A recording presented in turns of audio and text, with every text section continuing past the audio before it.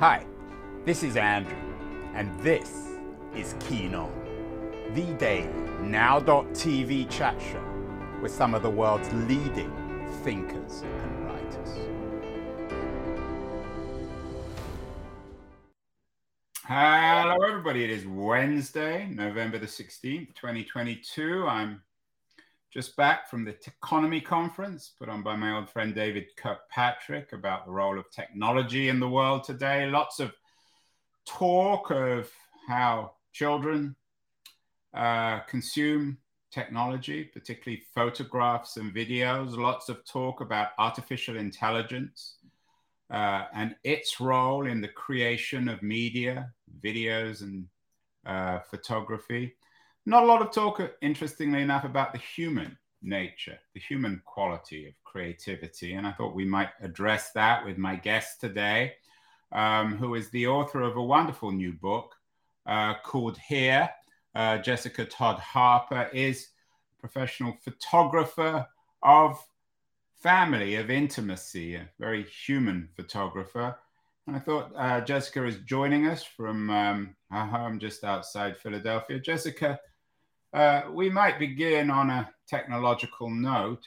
Your book is anything but technological. Could you ever imagine AI, a smart machine, taking the kind of photographs you take, coming out with this kind of book? Can we replicate your art through technology, or is that by definition not possible? Well, first of all, thank you so much for having me today. I'm honored to be here. It's interesting that you asked that question because my son, who's 14, was just showing me the other night a website where you can describe anything you want and it will create artistic versions of that. So you could say a pencil sketch of a mother and baby. Right, so that's DALL-E probably, Jessica. Yes, yes. And of course it had me thinking, and both of us said, wondered whether that was the end of artists. And I mean, of course, who knows the future, but I feel like one of the most important parts about what makes art really meaningful is that sense of connection, of human connection across time and across culture and across all kinds of physical and psychological barriers. You can look at something that was painted 500 years ago and still feel this intimacy and connection because it's one human being speaking to another. So, I mean, although a computer could, I guess, hypothetically in the future, I didn't see anything that night that was particularly strong like Michelangelo, but yes, I mean, theoretically in the future, technically, art could be very well executed by AI. But I wonder if spiritually, psychologically, just the knowledge, knowing that it's not created by a human being, if that would ruin that sense of connection somehow for the viewer. I don't know. It's terra incognita, isn't it? It is, but it's an increasingly important subject. I'm quoting from your bio on your website. You spent most of your childhood wandering around museums with a sketchbook, copying paintings. Is that how you got interested in photography from art itself? Yes. Great art. I really, yes, I loved painting. I loved drawing. I didn't think of photography really as art per se until I was a teenager and accidentally got put into a photography class when I had signed up for a painting class and very unexpectedly fell in love with it quite quickly. So I think I was kind of a shy child, and I liked to spend many hours drawing. It was a way of kind of absorbing, thinking about the world, and I always felt a kind of sense of community or company with the other artworks in museums. It felt like a home. You often hear writers talk about that and engaging with writers over the centuries. It felt like that with artists with me. So yes, I was always feeling a sense of connection to artists. I was particularly drawn to the Impressionists. We were near a museum with a really great Impressionist collection. So Mary Cassatt, Renoir, they both use their families and as subjects. And so it seemed like a very natural segue to use my own family when I started making photographs. Yeah, you may describe it as a natural segue, but it certainly isn't inevitable. Why, Jessica, dedicate your professional life, your professional eye to the domestic sphere, and particularly to your own family? What is it that drew you? Is it the ambivalence of intimacy, the role of technology in both bringing you closer to your family and separating yourself? I think, yeah, those are good questions. I think that I often speak to students, to art students, and I'm often asked about why a career in the arts, why be an artist. And I think that by the time you're my age, and I'm in my 40s, you're not doing it for really any other reason than that you have to do it. I feel like art making for me ever since I was a small child is kind of analogous to having an itch that you need to scratch. It's just something that I feel like I need to do in order to understand the world. And so so that maybe addresses the part of your question that's wondering why dedicate your life to art. The family in particular, I think that I think as human beings, we know about the world and understand ourselves in relationship. I mean, even doing this podcast right now, hopefully the idea is you talk to people and in the course of a conversation, both of us know something more about truth, about what's going on. And I think that the family is that space where you first practice engaging with others in order to learn about the world. And as a mother, that's very front and center. So it's natural for me to turn to those relationships. Of course, before I had children, I was also photographing my family. One of the reasons I chose to do my graduate work in Rochester, New York, was because all four of my grandparents were there. And so I was very interested in those relationships at the time. So I think in part for me, it might have been because I grew up in an environment that emphasized family stories. My grandmother could tell stories about relatives from many, many generations back. And I always felt like they were kind of with us all the time. And people in the family would mention dead ancestors as if they were right around the corner in the other room. And so I think I was always very aware of the narrative as being something important in terms of knowing who you are and how the world works. But of course, that's not just me. That's been true ever since the Odyssey. We love stories and we love understanding how we fit into the world through stories that are about relationships. What's different though about you in contrast with the Odyssey and Homer is that rather than choosing to write down the stories about your grandparents and your children and yourself, you chose to photograph them. What are the challenges and opportunities of a photographer in contrast with a writer, or for that matter, a filmmaker? You're sort of stuck in between those two more, perhaps I wouldn't say illustrious, but Yeah. sort of, better known, and not that photographers are unknown, but certainly there's a certain, using the Homeric notion of seduction, there's a certain seduction of writing and film, and photography is sort of stuck between the two. Yes, I think that's true. I don't know the best way to answer that. One that jumps immediately to mind is perhaps I'm just a better photographer than I am a writer. I like to write, and I remember taking a class in high school called autobiography. My senior year, we read autobiographies. I loved it, and I remember saying, "I'm going to do this when I grow up too." I remember Annie Dillard's autobiography, which which particularly interesting because it's called An American Childhood, I believe.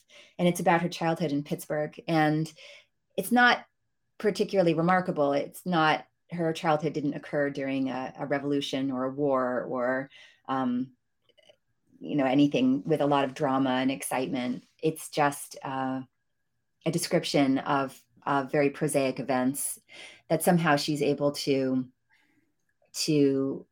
make meaningful and interesting to strangers like me. And I think that was one of my inspirations in terms of making my own work.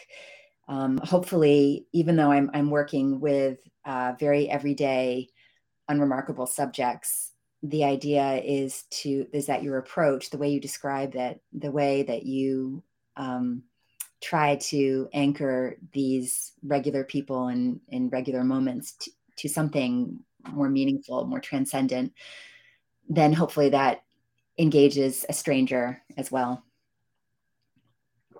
You mentioned that you were a better photographer than a writer. Everyone thinks they have a book in them, and it seems as if everyone who picks up a camera, especially one of these fancy cameras or even an iPhone these days, they all think they can do photography. What makes, Sure. I know this is a bit of a dumb question, Jessica, because you get it all the time as a professional photographer, but what makes a good photographer as opposed to the rest of us who just wander around snapping the world? Well, I think it's a question that's in everyone's mind. So it's not dumb because I think it's relevant. We're all photographers. We all have our phones, right? I think that it's interesting. I was just talking with my husband the other day that when I started photography as a teenager, all my teachers were men, and I saw photography as a pretty male space. And I think in part, it has this history of engineering and gadgets. It was kind of a chemistry in disguise. You had to have a lot of technical prowess and interest, getting your hands dirty. And it's changed so much since then, not just in the gendered way, but in general, it's become so much more accessible. And I think that similar questions are asked in the history of art, as technology has made things easier in a way. Does it negate the thought process behind it? We like to think in the modern world that it's the idea that's the important thing, not necessarily the execution. You can always, even Titian had members of his workshop that would execute the bulk of his painting, the boring parts, but he would have the idea, he would direct it, and of course he would add the really complicated, difficult parts himself. So I think there's always been that question about how much is art about the actual labor, the technical manifestation, and how much of it is about the idea. And in contemporary photography, we're really banking on the concept that it must be the idea because the technical part has been taken care of us so well. But I think that even more than that, I often remark that in America, we don't have a lot of visual education. We have 12 years of reading. Now children are educated in how to decode the word, how to get meaning out of an essay, something that they read, but there's no education in terms of how to decode and how to get meaning from visual images. They're all around us, but they aren't analyzed in the same way that we're accustomed to analyzing text. And I would argue that just like text is worthy of analysis, so are visual images. And in the same way that the more literate you are with the written word, the more you can get out of text, the more literate you are in visual language, the more you can see in an image. So even when you're making a photograph and it's not a painting and it's technically really easy, it's still constructed in such a way that conforms to these rules of visual literacy. And so there are messages in the way that it's constructed that have meaning. And so if that's true, if visual images are subject to the same kinds of meanings that texts are, then it wouldn't matter that whether it's a photograph or a painting, it's still an image. And it can be constructed with certain intentionality and intelligence and care or not. It doesn't mean that you could still accidentally get something really beautiful, even if it was done without a lot of care, in the same way that you could accidentally maybe have a beautiful poem with words. You couldn't accidentally paint the woman in blue. That's right. Possible. Yeah. So that's the technical part. So that's a Vermeer. Yeah. You can't accidentally paint a Vermeer. And so. Well, then maybe you can now with Dali. You mentioned, and that's a rather chilling thought. If we could all accidentally become Vermeer, I don't know. Vermeer would be turning in his grave. Jessica, you mentioned before that when you were growing up, when you picked up a camera for the first time, most of the people who held cameras were men. There is a certain amount of power associated with holding a camera in front of someone else. And I wonder how you would interpret that in terms of the current vogue for photographing ourselves, of holding a camera and turning it around and focusing the gaze on ourselves through the selfie. Is that a new form of empowerment? Is that a good thing, do you think? I mean, I assume there is an artistic quality to the selfie, that there are some professional photographers who are making the selfie professional. Yes, there are definitely shows about cell phone selfies. And of course, the self-portrait has a long history in art, starting around the Renaissance, the concept of the self being. And we did a show a year or two ago about female self-portraits. So it's an important tradition also in the female or the feminist artistic tradition. Sure. Yes. And I know what you're talking about in terms of the power dynamics of being photographed, being the one photographing, or for that matter, it's true with painting too. I think you're referring to that women are often the subject and men were the viewer. So, right, and that's the classic gaze of particularly of Woman in Blue, of Vermeer, gazing at a woman who's looking at a photograph. So in a sense, it's a psychological examination or a form of power, I guess. Some people might be critical. Some people might think that's a good thing. I mean, I guess it depends how interested you are in concerning yourself with power. So looking at a Vermeer, I would say that's not the first lens I would pick up to engage with a Vermeer. But it's one that you could use if you were interested in looking at the imagery in a power dynamic. I think for me, I guess the reason I would find that less interesting in Vermeer's case is just because he's so talented. He's such a genius that the fact that he happened to be male is, I wouldn't want to hold that against him. And actually, incidentally, in Holland at that time, because of the explosion of capitalism that was occurring there, you had female artists being able to make a living in unprecedented numbers. And so he wasn't the only one. There were women, contemporaries of Vermeer, who were also I guess, engaging in these issues of power dynamics. Jessica, your new monograph here is, in a sense, a selfie, a kind of biological extension. It's sure a series of images of yourself with your family. Do you think of it in a way as a kind of extended or a metaphor of a selfie in a broader sense, that you're photographing not just yourself, but your children as well?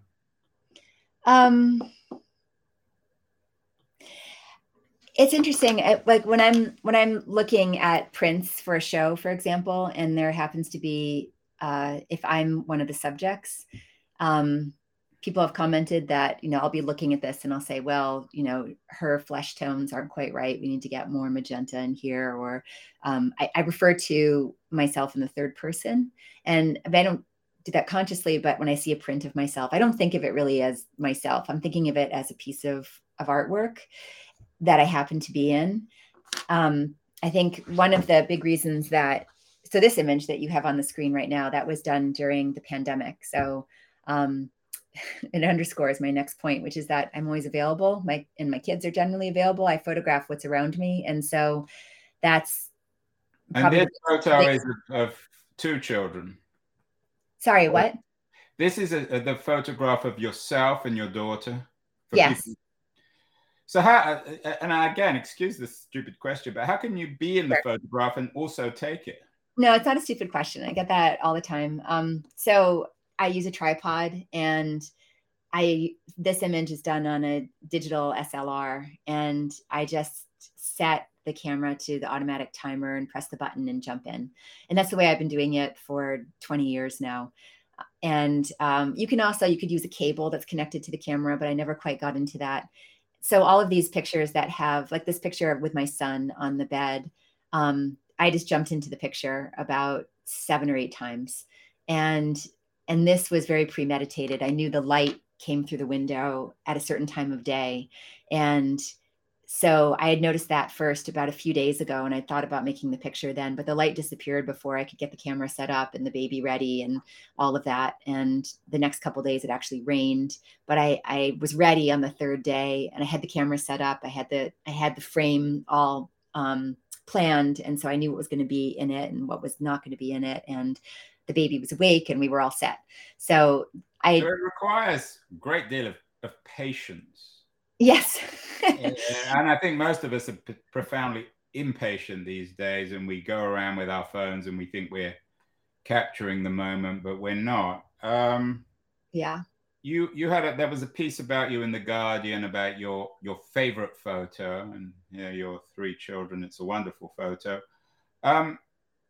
Light seems to be central, which is, of course, another reason why people write and think about your work in the context of 17th century Dutch paintings.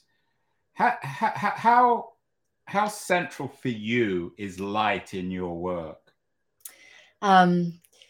It's really important. And yes, I mean, I love that you bring up Vermeer, because his use of natural light is what makes that work so powerful. Of course, he wasn't the only one to do it. A lot of Dutch artists at that time were using that sideways natural light. And of course, Caravaggio was doing it too, in Italy in a very different way. But I was particularly influenced when I was 18. I took a class with Arnold Newman. He's considered the father of environmental photography, portrait photography, and he always wanted to use natural light and really drilled it into his students' heads that natural light was best if you could manage it.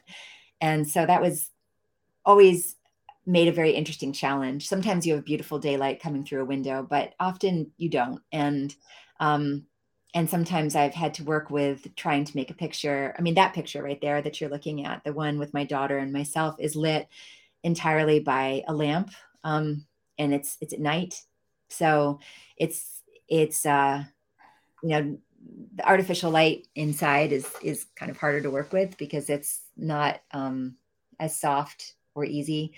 But yes, I would say the light is really important. I think also a lot of my pictures are backlit. You see that in the cover image with the baby and the mother on the bed. And that's definitely has a precedent in the history of Western art in the form of the halo. So after the Renaissance, halos aren't really used, but you still would have artists using backlight, this kind of glowy sense around the figure, to show that something important was happening here, something sacred. And when I use light in such a way, like I did in the cover of the book, it's definitely trying to convey that to the viewer, that something sacred and important is happening. I'm sure you've given a great deal of thought to the issue of privacy in your children. You obviously couldn't ask your baby whether he wanted to be in a photograph. I assume you've talked to your daughter about it. What about the role of privacy, particularly in terms of publishing photographs of our children on networks? I mean, you're on Instagram, and most people seem to just sort of throw up photos of their children. Do you think we should be a little bit more careful, Jessica? Yes, I do think that we should be careful. And that's certainly something that you think about that a lot in your background about, what the internet is doing to us, what's it doing to our relationships, what we should put on for public consumption.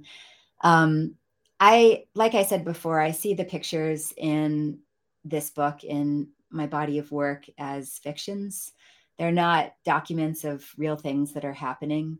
The really intimate parts of our lives are not something that is put up out for public consumption as much. I mean, there are a handful of pictures that are kind of cute. Here's me with my cute baby on Instagram, but it's not the emphasis of what is up there. It's mostly the fine artwork.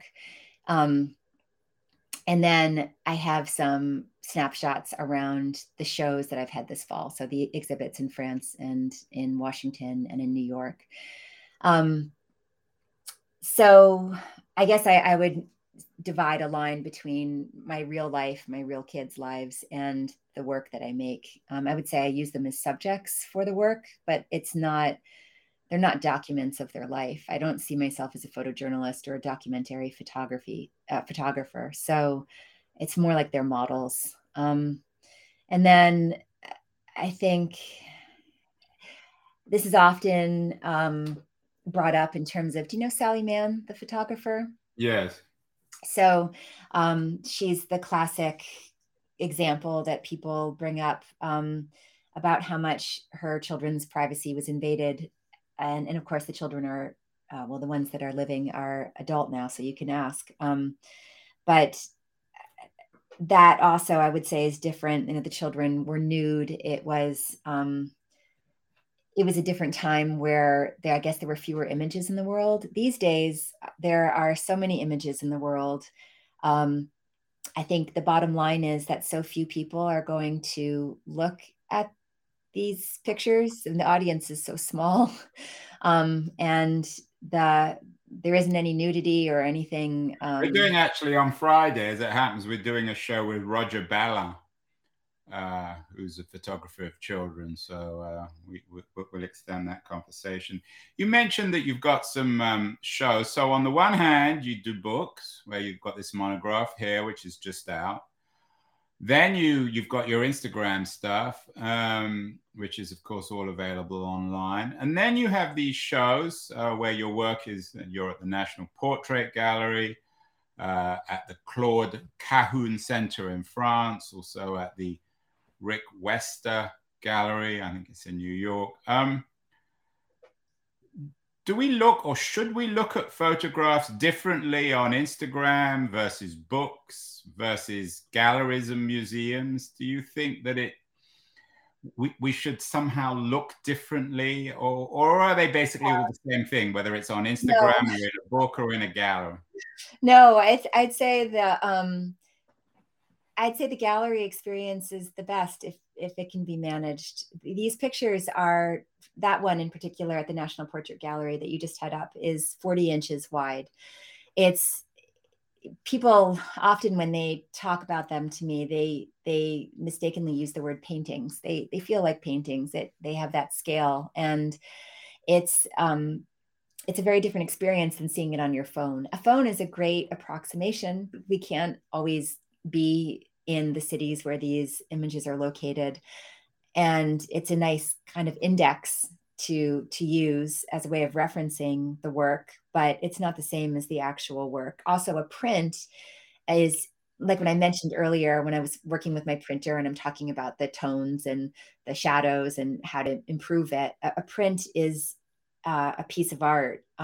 There are so many different ways to interpret a digital file, just like there are lots of ways to interpret a negative. And so whatever print the photographer has chosen to make from that file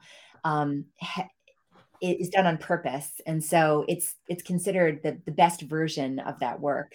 So ideally you'd want to see it in person. Yeah, and if you can't, and what about the role of a book? I mean, it's the Yeah. best compromise between obviously Instagram and being able to go to the Natural Portrait Gallery to look at your stuff. Yes, I think a book is something really special too, because it's a more intimate experience.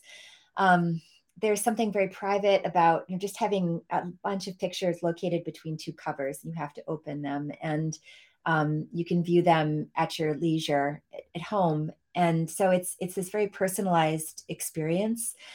And you can see a large quantity of work all in one place. Whereas in a museum show, there probably, I mean, sometimes there are, but not in my case, definitely. There aren't the number. I forget how many pictures, but it's almost 90 pictures, I think, in my book. And so you're not going to see a show with 90 pictures. And so you can see the whole body of work together. And then it's nice. There's an interview section, and then there's an essay written by an artist friend of mine. And that adds some context in terms of understanding the work. People often think of photography books, and we've had this conversation before with other photographers who have books out about these coffee table books. Is this the kind of book that should be thrown on a coffee table? Would you like the idea of it sort of just lying around, people browse through, or should we treat it or venerate it more like a traditional book and essentially read it from cover to cover? Well, ideally work should be engaged in. I mean, as an artist, that's what I'm hoping for, that other people engage with it. Otherwise I could just keep all the pictures in a box under my bed. To your question about whether it's a coffee table book, it's funny, my last book had, I think it was Vogue magazine had a list of coffee table books that you should get now. And that was one of them. And I hadn't thought of it as a coffee table book before. But I have seen it. I have seen this new book. A few people of my friends who've bought it, I've seen it on their coffee tables, and it's a way that people can pick it up and engage with it really easily. This particular book also comes in a limited edition, which is something very different. Not something maybe you would just throw out for anybody to paw through. It's a $50 book. I mean, it's a serious, I wouldn't say a serious investment, but a decent investment. When you say limited edition, how many books are going to be printed? No. So the $50 book is the book. It's just out there. You can get it on Amazon or my website or whatever. But there's also, so artists often make a limited edition, and that will come with a fine art print.